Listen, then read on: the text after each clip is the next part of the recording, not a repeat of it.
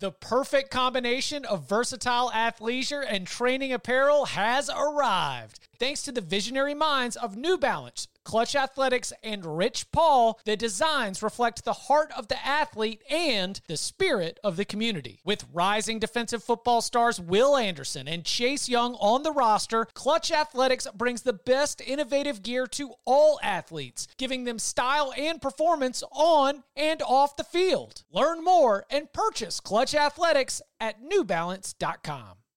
This is unbelievable. Welcome to the Cover 3 podcast with your hosts, Chip Patterson and Barton Simmons. It's your call for the best college football coverage. From National Signing Day to the National Championship and everything in between, CBS Sports presents the Cover 3 podcast.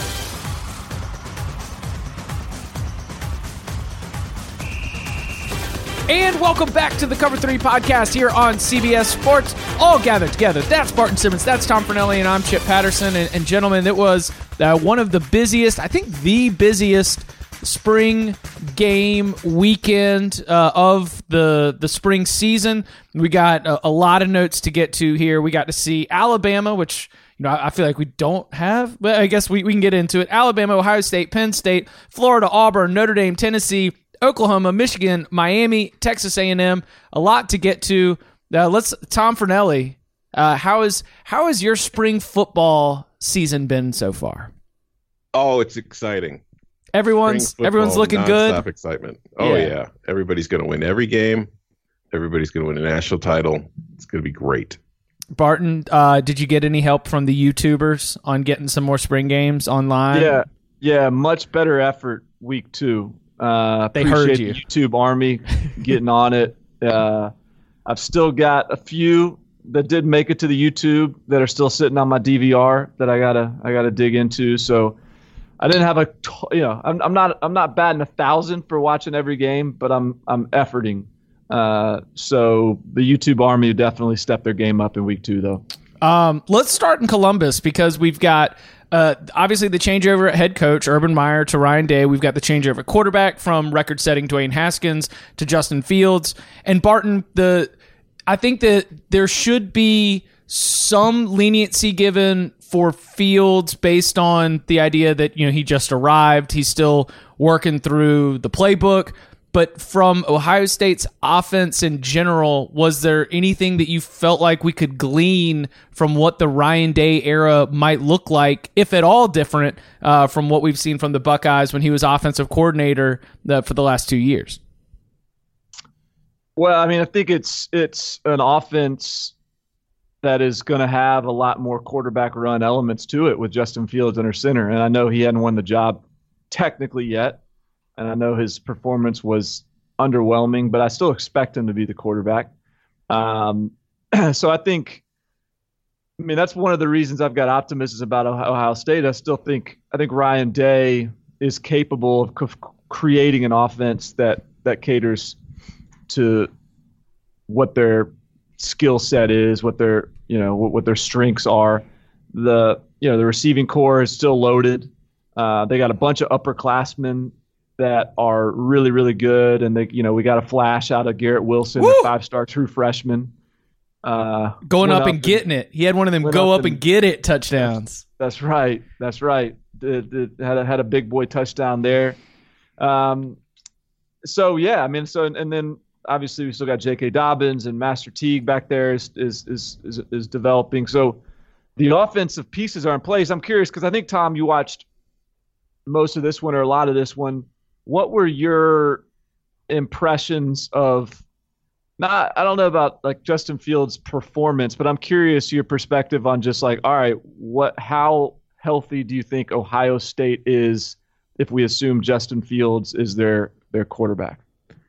Well, I'm assuming then that Justin Fields plays better than he did in the game because he really didn't play that well. But like you said, he's new. He's still learning the playbook. And plus, it's the spring game. You never want to put too much stock in what you see there. But they look like Ohio State. Obviously, Ryan Day's taken over. The offense is going to have a bit of a different look. It's not just – they're going to have the run game, but it's not just going to be J.T. Barrett running QB power into the left tackle's ass for 45 minutes. So I think, offensively, it was really hard to get a gauge. Justin Fields was inaccurate. He had the 198-yard touchdown to Benjamin Victor, but that was more of a result of the cornerback falling down than it was anything else that went on. And it was just he just looked like a quarterback that, like you said, didn't really know the playbook yet or is still figuring things out, because he was having, I think it was just kind of a communication issue with his receivers. He was missing throws, and throws that were there he wasn't making. But overall, from a talent-wise, just when you watched them play, they clearly look like the better team, or the best team in the Big Ten still. So as long as Justin Fields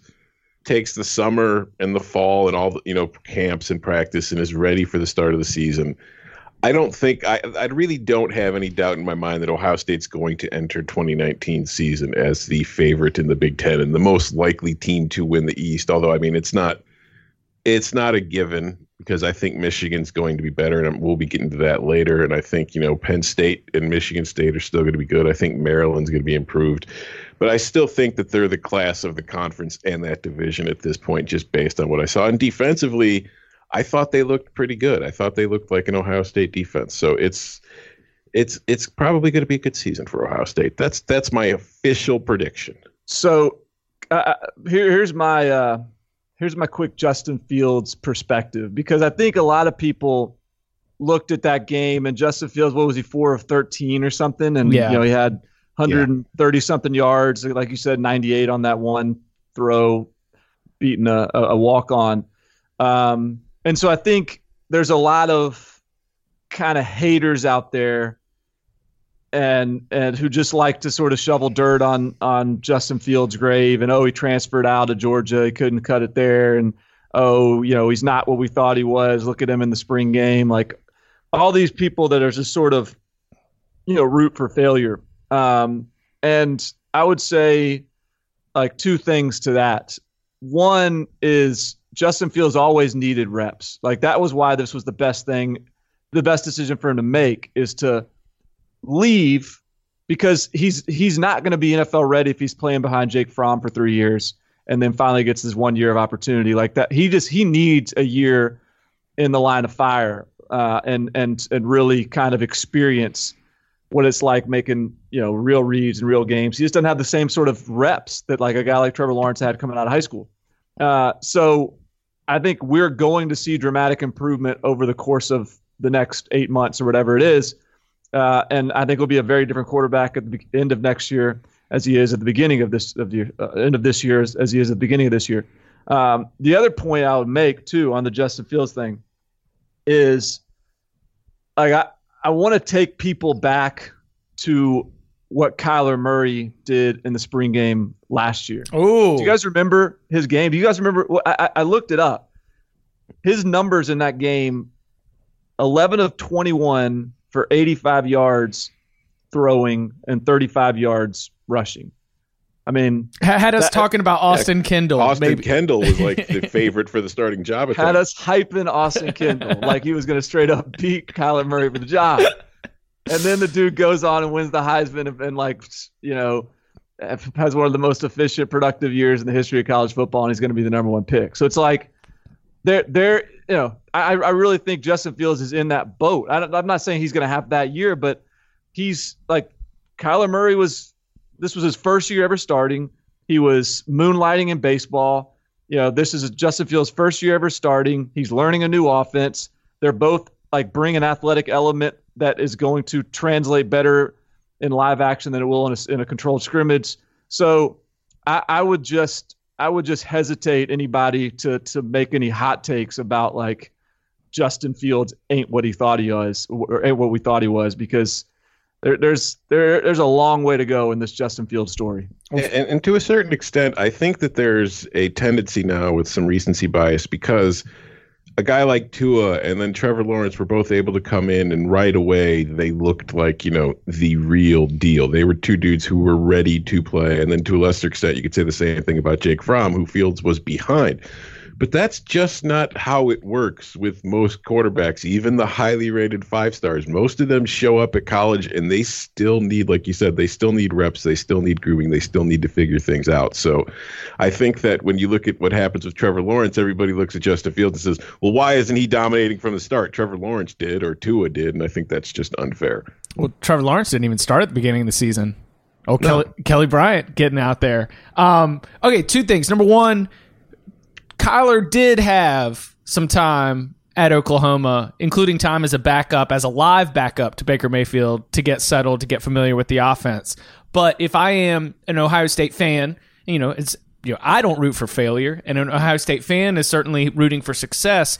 I think that if I'm a concerned Ohio State fan with what I saw from the spring game, this is what I would look at to make me feel more comfortable, because I think you are right. I think that Justin Fields in the Ohio State offense, we should assume that he is going to be more effective, more productive, and more comfortable for sure by the end of the season than he is at the beginning of the season. Ohio State's first 4 games: home against FAU, home against Cincinnati, which might be tricky. I don't know. Cincinnati could be good.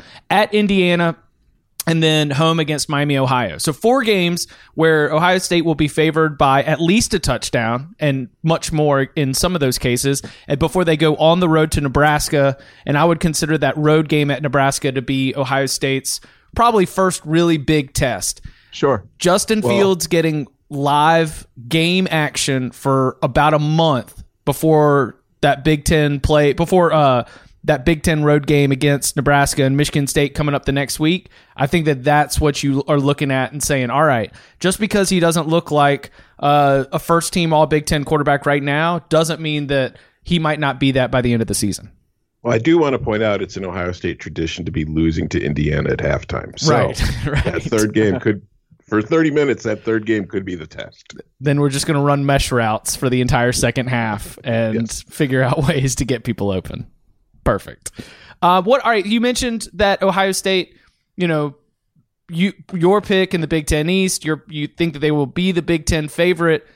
Barton, I saw the, ESPN does their FPI, and I think that there's going to be, they had Michigan in the top 10, no Ohio State in the top 10 of their, early 2019 look ahead. And I think that when we get to Big Ten Media Days in July, there's going to be a lot of voters that just seeing, the opportunity to slot Michigan against Ohio State. I think there's going to be just a human nature to that, where you want to mix it up. You want to see that something different is going to happen than the result that we had seen for most of the last 5 or 6 years.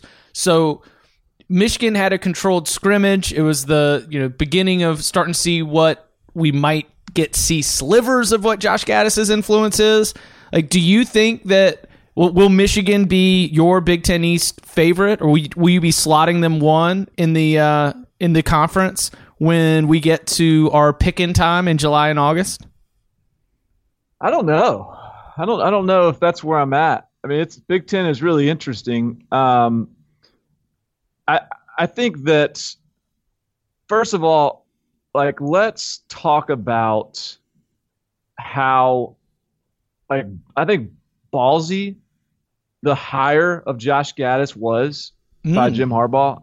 I mean, think about this. And there was some in the controlled scrimmage. There was a couple times early when they were sort of off. There's some miscommunication, or they had to take a timeout, and that's normal. That's not alarming by any stretch. But the idea that Jim Harbaugh goes and hires Josh Gaddis, who a 35-year-old coach who has never called a play before, and this is, and for the first time, Jim Harbaugh is not sort of co-OCing this thing and not creating this collaborative approach to the offensive coordinator position. He's just handing him the keys. That's a really ballsy move. And so we've arrived at the spring and our first look, and I just think the Big Ten's so interesting. I don't know whether I don't necessarily have a favorite right now. I'd like to kind of take some more. Oh, you don't have to, but it's interesting because the talent on Ohio State's roster has me just sort of going back to this very, very lazy, comfortable place of being like, yeah, there's a lot of questions. We got to see what's going to happen. But man, Ohio State's roster is so sick. I'm just going to assume that they're going to end up in first place and Justin Fields is going to figure it out. But the more daring approach is to say, no, I think that Josh Gaddis is going to make this Michigan offense look different in a way that is successful to the Wolverines, that they're going to finally be able to not only get over on Ohio State, but avoid, be able to beat Notre Dame. I mean, that's a massive game. They got to go on the road to play Penn State. That's a massive game. That's sort of where my curiosity is this spark going to be one that can rewrite what the narrative and the book has been on Michigan?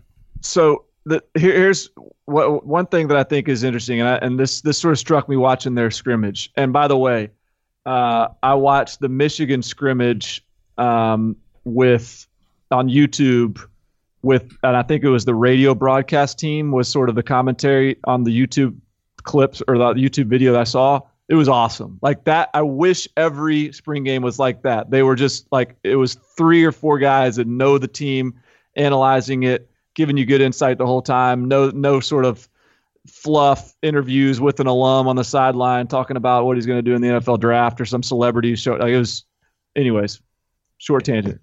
But what I loved about the game and what I thought was interesting. So do you guys remember when Hugh Freeze hired Phil Longo from Sam Houston State at that time as his offensive coordinator at Ole Miss?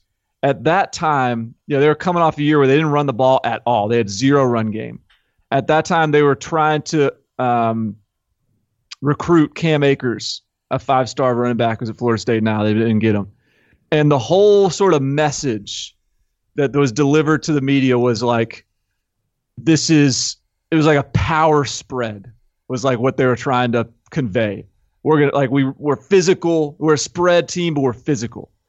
And you can say that all you want, but it's the two things are kind of mutually exclusive, because you can't really develop a hard-nosed physical mentality practicing against the spread every day.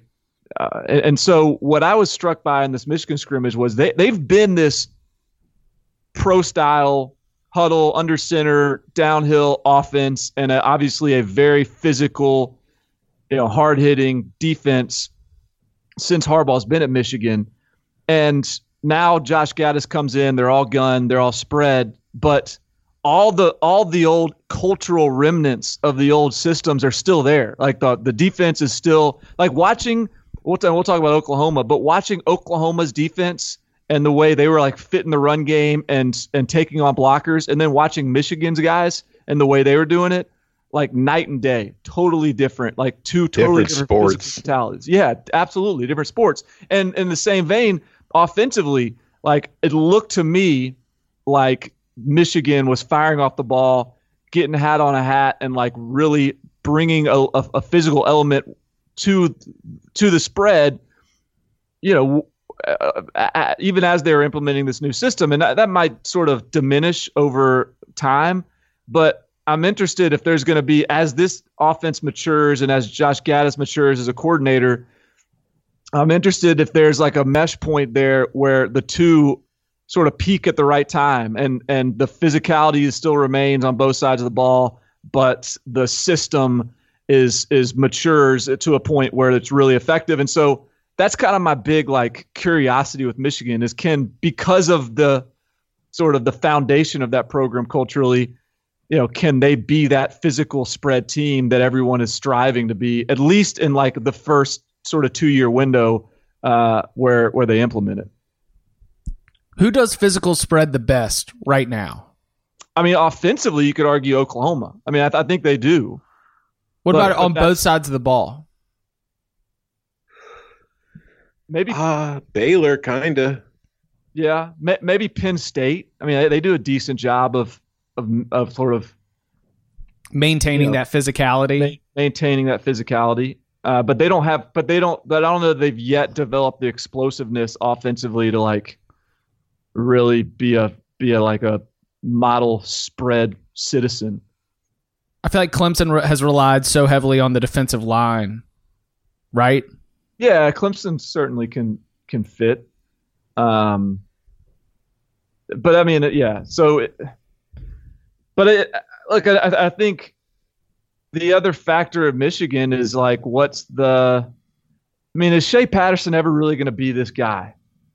I mean, the first like 3 throws of that scrimmage, they were like these darts and looked beautiful. And then over the course of the spring, he had a couple interceptions, I think. He had a couple of sort of misses. One of those interceptions was like an attempted back shoulder throw to a true freshman, and maybe it was just a miscommunication. But, I mean, Shea's got to be that guy. Like, he's got to be that guy for Michigan to be playoff Big Ten champion contender. And he looks like it at times, but I don't know that we're there yet. I'm not betting on it. If Michigan's getting it done, then Shea Patterson will get a lot of acclaim and accolades. But if we were to be, like power ranking or taking a look at Big Ten quarterbacks and trying to, think about what the scene is going to look like for 2019, I think that I would be doing some hard look elsewhere in the Big Ten and before I just sort of like slot not Taylor Martinez, before I slot Shea Patterson up into that number 2 spot. Yeah. I would. Who's number 1? Number 1, I think I would just go with Justin Fields, right? Ooh, wow. I don't know. No. Who would you put number 1? Right now, every Michigan State quarterback. No, Adrian Martinez? It might be Adrian Martinez. Yeah, I said Taylor Martinez because I was thinking that I would slot him either up there. I mean, yeah, it might be Adrian Martinez because, if we're just going to say it right now. The Big Ten lost a lot of its, quarterbacks. That's one of the reasons why the conference could be kind of wide open this year, is because there's going to be a lot of new starting quarterbacks. Well, if you were to predict, if you went to the beginning of last year, like the Big Ten Media Day last year, and said, all right, these guys are coming back, these guys are going to the NFL draft, here's going to be your list of quarterbacks, you would probably say the best quarterback in the Big Ten is going to be a battle between Brian Lewerke and Nate Stanley. And both of those guys didn't quite hold up their end of the bargain last fall. So, hey, maybe this is their bounce back year though. And those, I mean, it's a really interesting year at quarterback. Is the Big Ten the most interesting conference to y'all right now? I think the Big 12 is going to be pretty interesting. I think it's between the Big 10 and Big 12 as far as Oklahoma and I think Ohio State are still obviously the clear favorites, but behind them, I feel like there's a whole lot of room for a lot of people to move around. We'll get into those Oklahoma Sooners and Jalen Hurts right after this. Okay, picture this. It's Friday afternoon when a thought hits you. I can spend another weekend doing the same old whatever, or I can hop into my all-new Hyundai Santa Fe and hit the road. With available H-Track all-wheel drive and 3-row seating, my whole family can head deep into the wild. Conquer the weekend in the all-new Hyundai Santa Fe. Visit HyundaiUSA.com or call 562-314-4603 for more details. Hyundai, there's joy in every journey. This episode is brought to you by Progressive Insurance. Whether you love true crime or comedy, celebrity interviews or news, you call the shots on what's in your podcast queue. And guess what? Now you can call them on your auto insurance too with the Name Your Price tool from Progressive. It works just the way it sounds. You tell Progressive how much you want to pay for car insurance, and they'll show you coverage options that fit your budget. Get your quote today at Progressive.com to join the over 28 million drivers who trust Progressive. Progressive Casualty Insurance Company and Affiliates. Price and coverage match limited by state law. So we were on Friday night for Oklahoma, and Lincoln Riley, in a way, has just really gone all in on trying to make the spring game a big deal. He made a big deal of it to the media. He said that he wants it to be a packed out stadium. He's trying to make it one of the biggest recruiting weekends that they have throughout the entire year. It is something that I think makes sense for a program that dominates the state in a way that, is so unique and makes Oklahoma football very much a blue blood status. Jalen Hurts is making his debut here. I guess what do we think here? Like, is Jalen Hurts had a solid, effective start here in the spring game? Is there any reason to doubt that Jalen Hurts is going to be like? He seems like a very, very, very high floor proposition. I don't know how high the ceiling is. I mean, I guess the ceiling could be Kyler Murray again, but I think that the floor for Jalen Hurts at Oklahoma with Lincoln Riley is incredibly high for 2019.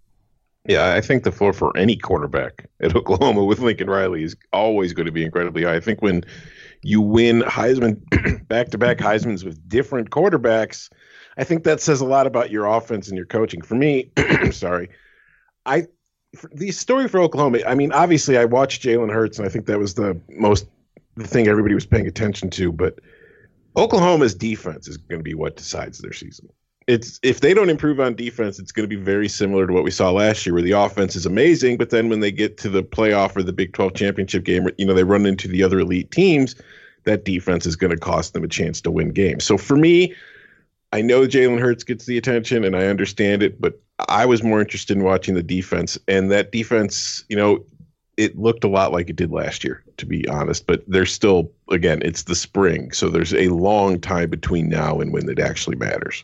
We're going to say Alex Grinch's name a lot, either for good or bad. Like when you are a high-profile coordinator and a high-profile coordinator hire in the offseason,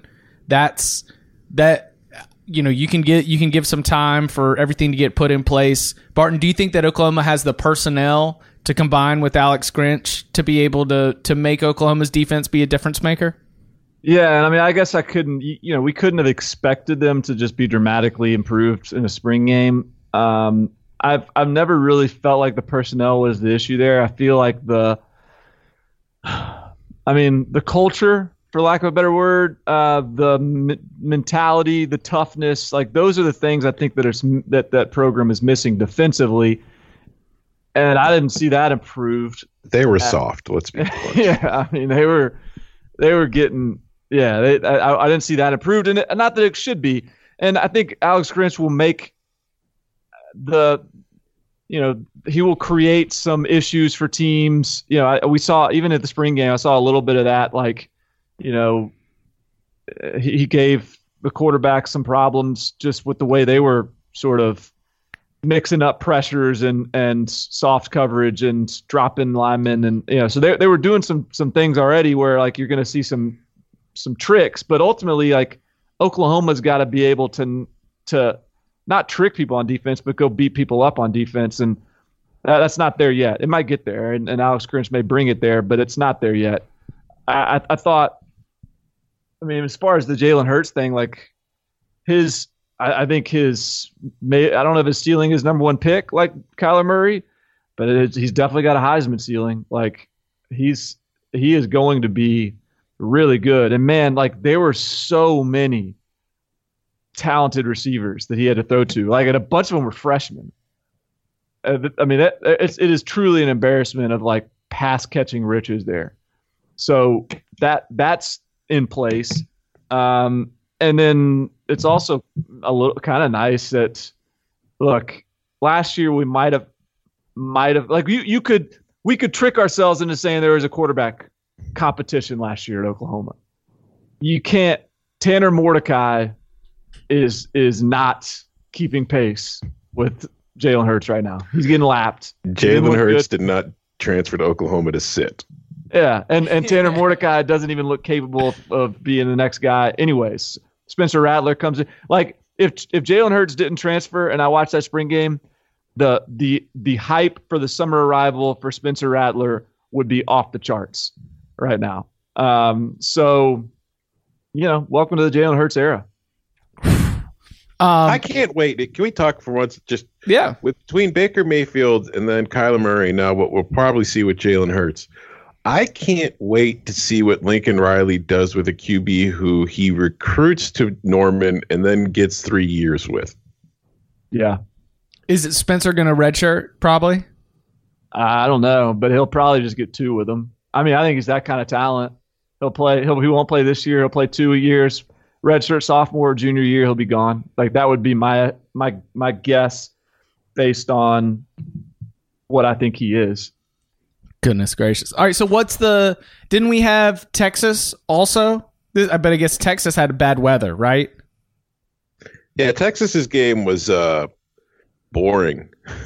I think is the best way to put it. Dicker, the kicker, was the MVP of the games from what I could tell. So it was just, it was I think it was 16-6 was the final score. Yeah. The weather was kind of messed up. They weren't really able to do a whole lot, and I don't think they were trying to do a whole lot. The most interesting aspect of the game to me was that it was the burnt orange versus the icy whites. So I didn't even watch the Texas game because I don't have the Longhorn Network. But your sort of comment there reminded me, like, one of my biggest takeaways from Oklahoma was that game. Maybe it was a bit the fact that it was at night. Maybe it was the fact that, I don't know, the place looked packed. But it felt like there was great energy at that event. That's what he wanted. And that's what he wanted. You said it up front. That's like Lincoln Riley is hitting it out of the park, I think, in terms of just like generating the excitement, the like authentic, not gimmicky excitement around the program, just making it like I think he's effectively making Oklahoma just a cool place, like a place that's like attractive to recruits and fans. And so I know that was a big check for OU. Was Oklahoma not cool with Bob Stoops? They weren't like the cool school. I don't think. Yeah. I'm not saying they weren't, they weren't like. They were successful. They weren't doubt sexy. About that. Yeah. Well, you get Lincoln, and then you get Jordan coming in. Yeah, it's definitely been a brand upgrade across the board for the Sooners here in the last little bit. Hey, fans, we know that you love college football, but you probably also watch a lot of other sports too. And if you want to be able to get picks, whether they be baseball picks or NBA playoff picks, Tom Fornelli over here has been crushing it. Are you the number one expert still for baseball? I'm the number one NBA expert. Number one NBA expert, Tom Fornelli, and you can get his picks if you have a Sportsline membership, and you can get your first month of Sportsline for just $1. Use the promo code PASSION, PASSION. The promo code PASSION when you sign up for a Sportsline membership. You get your first month for just $1. All of Tom's picks, all in one place. Sportsline.com, promo code PASSION. Triple Crown, futures, lots of stuff. I'm up 22.89 units in the NBA this year. Ooh. Barton, you hear that? Are you back on the train now that it's NBA playoff time? You've got NBA playoff systems that are proven. Yeah, no, I do. I gotta dive in. But I've been in spring game mode. So it's one thing after another. Spring game mode now. We got Preds playoff hockey going on. We got the NFL draft in Nashville. So give me another week and a half, and I'll dive into first quarter in NBA playoff bets. Let's hit a couple of SEC schools right here. At Florida, just kind of a wildly impressive performance from Felipe Franks. Now Matt Fink is going to transfer out of the program. Emory Jones, from what I can tell, is probably going to be the backup. Matt Fink's USC. Oh, Matt Fink's USC. My bad. And he's transferring out? Yeah. Well, he's in the portal. In the portal. All right. Is Felipe Franks going to be a game-changing quarterback for the Florida Gators in 2019? Define game-changing. Will be the reason that the Gators are competing for an SEC East title? I think he can be. I think he could be the reason they lose an SEC East title. More than likely that he'll be the reason they win an SEC East title. But he progressed as the year went on last season and looked good in their bowl game, and he looked great in the spring game. So he could, maybe Dan Mullen, who's had plenty of success with quarterbacks in his career, maybe that we're going to see him take that step forward. But I still think that I'm not saying Felipe Franks is bad by any means, but I think that he's still a second tier kind of starting quarterback. And I don't mean that to be insulting. I'm on the other side of this. I'm getting pretty bullish on this Gator stuff. Like, this is, if you're a Florida fan and you're just a giggly, like optimistic, I know one of those scenario guy, and you see Dan Mullen come in, I think you say, and I kind of said it last year in terms of I made this prediction pretty publicly. It's just sort of like, I mean, as I don't know how bold this was, but I was like, look, Felipe Franks will be a competent SEC quarterback this year under Dan Mullen. And I think he was. He was a competent SEC quarterback. So I think then the question becomes, all right, is competent SEC quarterback Felipe Franks' ceiling? I would argue that no, he's still got a ceiling that is like, I'm telling you, what's going to happen is Felipe Franks is going to be a top 3 round NFL draft pick. And because here's what's going to happen. Clayton Thorson 2.0. Teams are going to fall in love with. He does have the size, yeah. His size, his 80-yard arm, and I think he's going to have a really good year this year. And it's just the next step in the progression of a Dan Mullen quarterback. Felipe Franks is a more talented quarterback than Nick Fitzgerald, than a lot of the guys that Dan Mullen, I'm not going to go ahead. I'm not going to say he's a better quarterback than Dak Prescott, but he has some really rare traits. And I think Dan Mullen is like all the way legit. I mean, I think he is a great quarterback developer. I think he is a great scheme coach, and I think he is a really good CEO.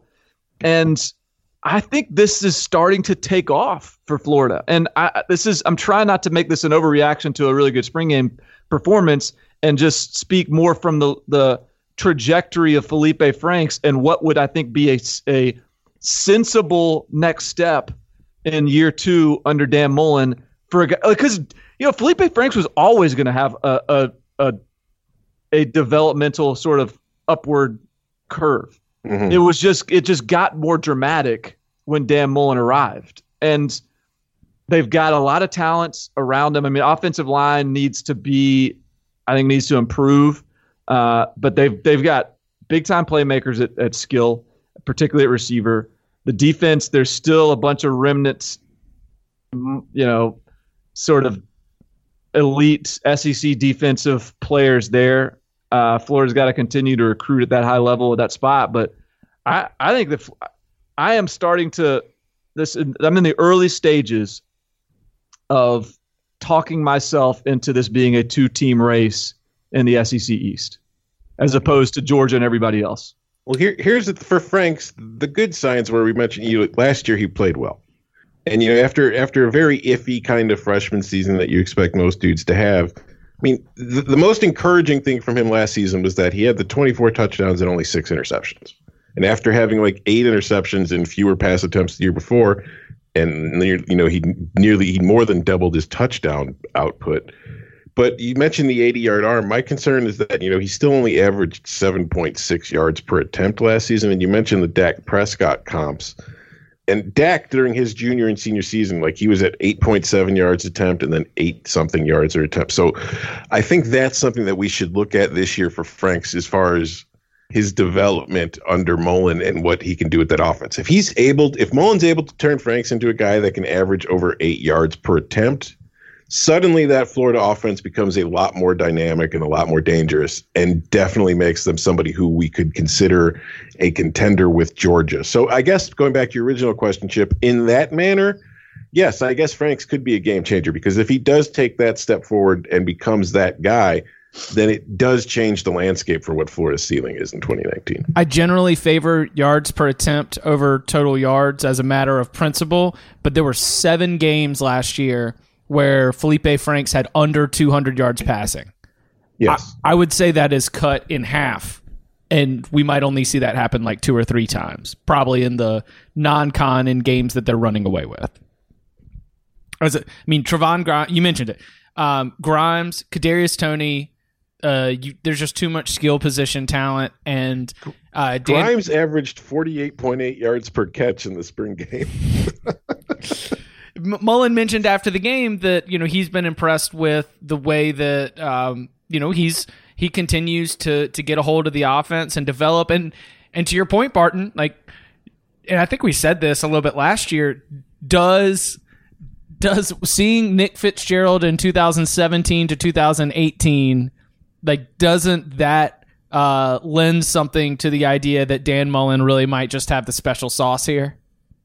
I mean, we might be looking back, and I don't know when the look back is. I don't know when I should set this over-under at. Maybe it's the end of this year. Maybe it's the end of next year.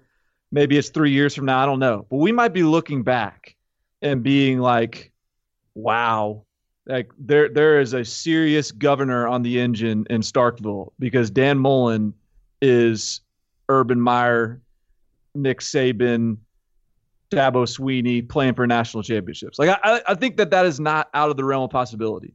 That Dan Mullen gets this thing on jet fuel quickly, and we look back and be like, man, if Dan Mullen could only, go 9-3 and 8-4 in Starkville, that's a tougher job than we thought. I just think Dan Mullen might be sort of legit, really real. Yeah. Good. V good. Remember the debate between Dan Mullen and Chip Kelly before last about which way Florida should go? Yeah. How'd that turn out? I mean, what if Florida had hired Chip Kelly and Chip Kelly was doing this exclusive offer thing he's doing at UCLA? This stuff.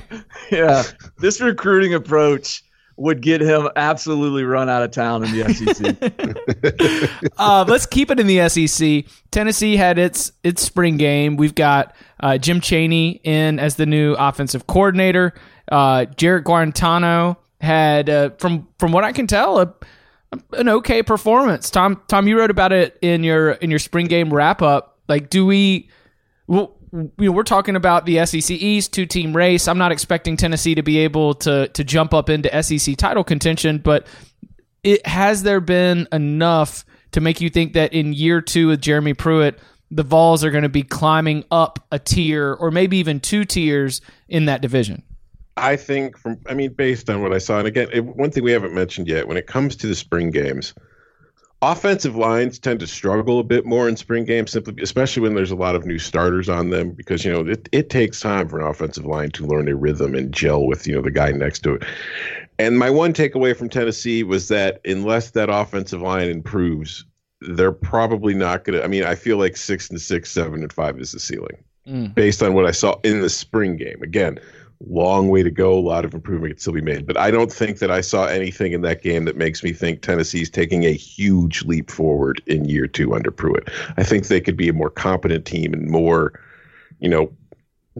I guess, dangerous is a good word to describe them. Whereas, they could pull off an upset of Florida. They could pull off an upset of Georgia. But the consistency, I need to see more from that offensive line than from what I saw in that spring game to take that team too seriously.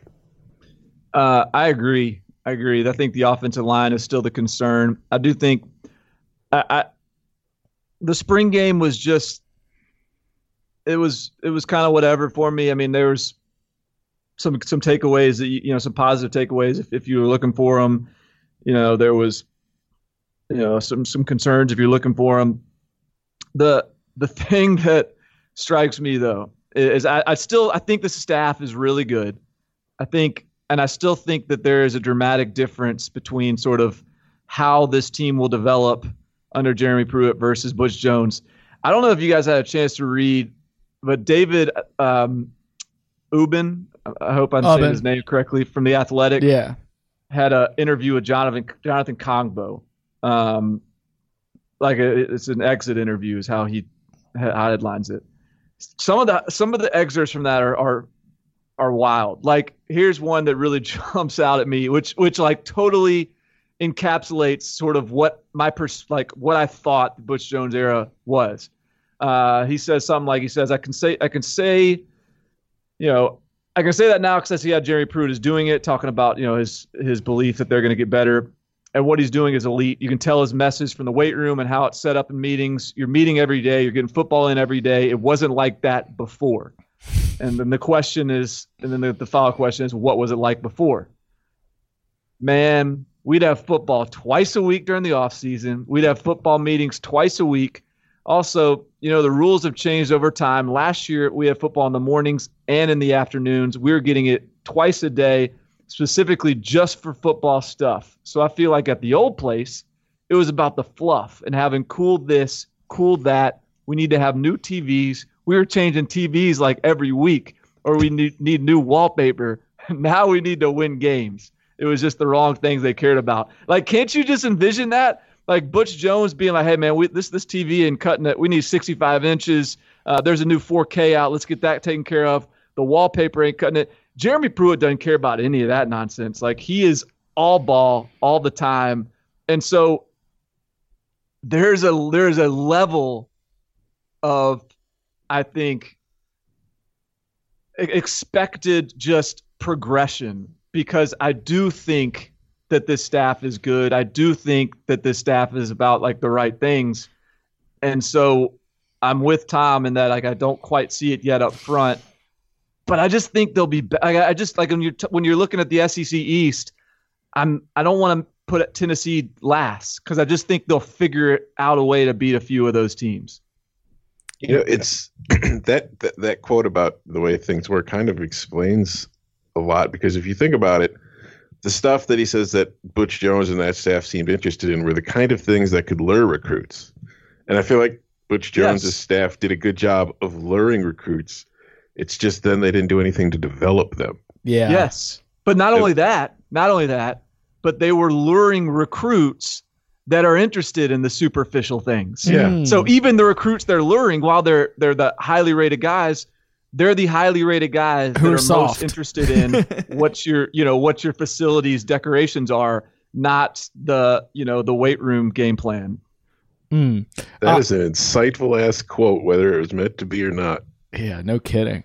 Hey, Barton, is the Auburn quarterback battle between Joey Gatewood and Bo Nix one of the more intriguing quarterback battles heading into the summer and fall camp in the SEC?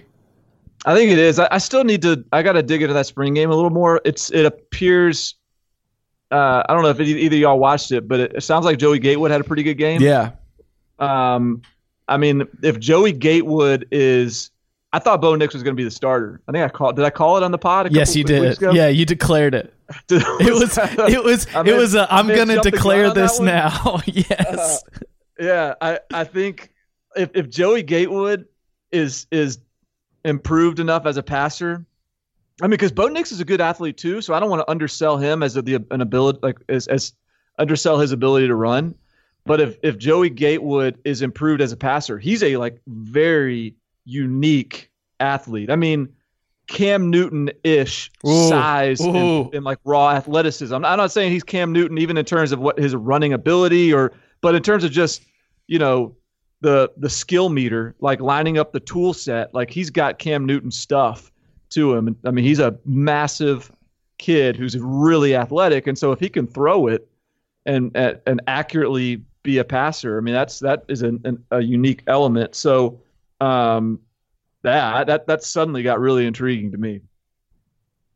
Auburn fans already hot and bothered by the Barton Simmons guarantees that Gatewood is the next Cam Newton. Well, no, that's what I saw from coming out of the spring game. Like in reading up on the notes and in trying to play catch up here, some of the columns were like, we can't say it, but we're gonna say it. He looks a lot like Cam. Like that. It's that Cam Newton is obviously an iconic college quarterback, an MVP at the NFL level, but like that is the kind of thing that's just going to linger for a long time. They're just any big, athletic, effective quarterback who's suiting up for Auburn. Listen, I'm not going to say it, all right? I'm not going to say it, but he looks like Cam. Looks just like Cam. Haven't seen anybody like him since Cam. So that's quite. I mean, if anything, that's good, right, for Bo Nix, because Joey Gatewood's got some experience, and therefore you're not totally relying on true freshmen there. Right. And but I mean, it's like that guy's got the curse of the Cam Newton expectation because he just looks like Cam. He just rolled into town looking like Cam playing quarterback. It's like, all right, let's see what you can do. Let's see who else. I know Barton, you had Texas A&M thoughts. Tom, did you want to hit? Let's see, Penn State or Notre Dame? Tom, tell me what you think about your beloved Irish. Honestly, it was really hard. The Notre Dame game was just kind of hard to judge because it was set up weird. It was there really wasn't anything I think important to take away. The question about Notre Dame is they lost a lot of dudes on that defense, and it's going to be interesting to see how that they're able to move forward if they're able to keep that level of play. Because if not, then we're probably going to see a step back. Although more than anything, we're likely to see a step back anyway because going 12-0 is really hard to do. But I mean, they looked like Notre Dame. There really wasn't anything that stood out of that game that made you take exceptional notice and think, oh, that guy's going to be really good, or oh, this could be a problem. It just looked, it looked a lot like the same Notre Dame team we've seen the last few years, pretty much. Ian Book had good moments. Ian Book had bad moments. It's just Jafar Armstrong looked good. I think that, maybe that's the one thing I would take away that more than anything is Jafar Armstrong looks like he's going to be capable of taking over Dexter Williams' role, and they'll be just fine in that aspect. More Joe Montana than Joe Montana from Ian Book. Yes. And then Barton, did you watch any of Notre Dame yet? I know you say you got Texas A&M. I have not watched Notre Dame's yet. That's on the DVR. I couldn't find it on the YouTube, so that's got to be a home office voyage. I haven't been able to make yet. So, what do you think about the Aggies? Well, so like the whole thing about Texas A&M and what Jimbo Fisher is doing there is about sort of, all right, their recruitment and the transition of kind of the roster into an Alabama contender is what's unique about that. And what I saw in that spring game was a bunch of pretty dudes running around. I mean, they got like 6'2" rocked up cornerbacks. They've got a bunch of big-bodied defensive linemen. Like I don't know what they're feeding them. I don't know who the strength coach is, but they seem to be doing something right there. They just are they're looking the part right now. And by the way, like they've got their quarterback room is, I mean, Kellen Mond is a starter, but behind him, whether it's Zach Calzada, I'm blanking on the other white kid, and then there's the James Foster kid.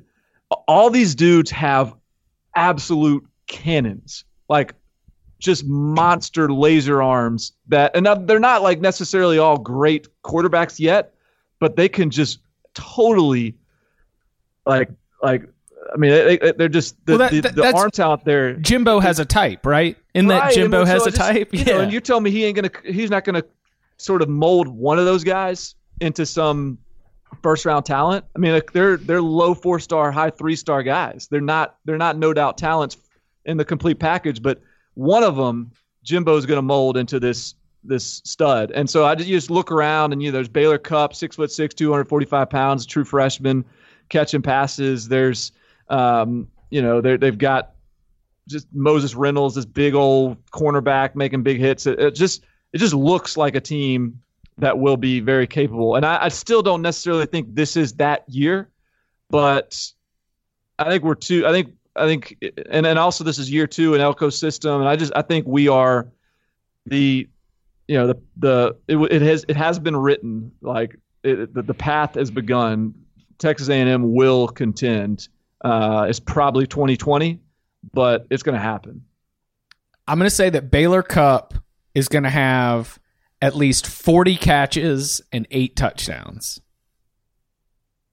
That's based on just taking all of Jay Sternberger's stats, 48 catches, 10 touchdowns, and feeling like he's just going to plug in so nicely to that role in Jimbo's system.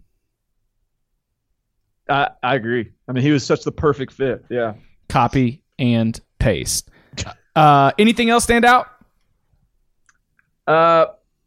So quickly, Tate, I didn't watch it. Tate Martell has quickly gone from the savior to to savior to he's finding out the wrath of Miami fans quickly. I guess it wasn't a good day for him. So the quarterback job is still up for debate in Coral Gables. And how about Tommy Stevens at Penn State hitting the transfer portal? Did you guys see that news that popped this morning, or I guess yesterday? Yeah, surprising, but at the same time not too surprising. How come? I mean, just because, Stevens has been there, this is his redshirt senior year, so it's his like 5th year on campus, and I think we kind of just all assumed he was going to take over based on the fact that he's been there and he's had time. But I mean, you feel like the way Penn State's used him in the last few years is more of an H-back than a quarterback, and I feel like Penn State, was maybe more comfortable using him as in that kind of role. And you look at Sean Clifford, who's been taking most of the first team reps with the team because, Stevens had surgery in December, so he's been missing a lot of time. He hasn't really been able to be there. But Clifford is a former 4-star recruit in their 2017 class who was recruited by the offensive coordinator, who was handpicked by the offensive coordinator. Stevens was a guy that Ronnie inherited. Clifford's a guy he chose. Clifford's the guy that's been getting the reps. So even though I feel like we all thought this was going to be a competition all spring, summer, into the fall, once Stevens had the surgery and started losing first-team reps, I think the writing was kind of on the wall. Then Clifford's been, by the accounts of people I've talked to, he's looked good during the spring. I would only my guess on this.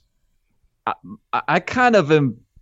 My guess is that Tommy Stevens, by entering the transfer portal, and I don't know if there's been reporting on this or not yet, but I would guess this doesn't mean he's transferring. I would guess Tommy Stevens is saying, this is my last chance here. I'm a 5th-year senior. Mm-hmm. I need to play this year.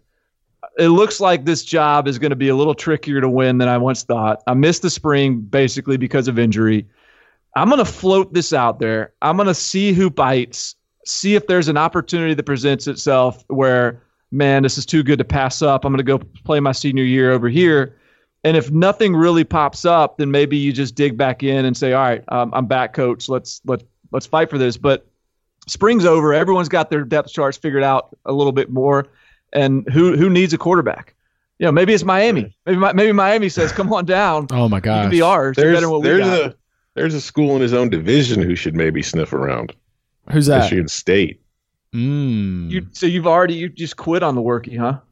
I haven't quit on Lewerke, but I'm not enthusiastic about Lewerke. I mean, I don't know. I think that Stevens, I wouldn't be surprised if you're right in that he's more just exploring instead of intent on leaving, but I also wouldn't be surprised if he gets plenty of sniffs. And I don't know if it's just going to be from Group of 5 schools. I think there will be some Power 5 schools, and like I said, maybe even within his own division or conference, who will show interest.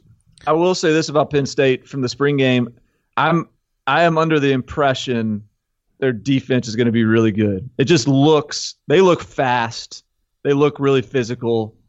If that offense can improve, if the receivers can kind of step up, I mean that could be, maybe that's the team in the Big Ten this year, because I how do they score points? The defense is legit. I mean, they got KJ Hamler, right? That is what you were hanging your hat on. But when you lose McSorley, Miles Sanders, DeAndre Tompkins, Juwan Johnson, that's a lot of production that's gone from that team. Yeah, I'm not really worried about the run game. I think that'll show up. Ricky Slade, Journey Brown. Journey Brown was like a low key, like a 10-5 100-meter guy in high school. That's fast. He can run. And so I think they'll find and Noah Cain looked good, the true freshman in the spring game. Whether it's committee approach, I think they'll find production in the run game. They've recruited too well at wide receiver for one of those guys to not step up, and I think that's what they're missing. They need playmakers. KJ Hamler is one. but they need playmakers. Justin Shorter was the number 1 receiver in the country, and I'm getting nervous about that right now. He's got to do something. So if they can't find those guys, if those guys aren't going to be what they're supposed to be, then yeah, I think you got concerns. But if they do, all of a sudden, that could blow the lid off it. So it'll be something to watch. I do. My hunch is they're going to be pretty good on defense. That's Barton Simmons. You can follow him on Twitter at Barton Simmons. That's Tom Fornelli. You can follow him at Tom Fornelli. You can follow me at Chip_Patterson. Make sure that you're always watching CBS Sports HQ. It's the 24/7 Sports News Network, streaming on all of your devices and online at CBSSportsHQ.com. Just go and download that CBS Sports app. It'll be right there for you, or the CBS app. Gentlemen, thank you very much. Thank you.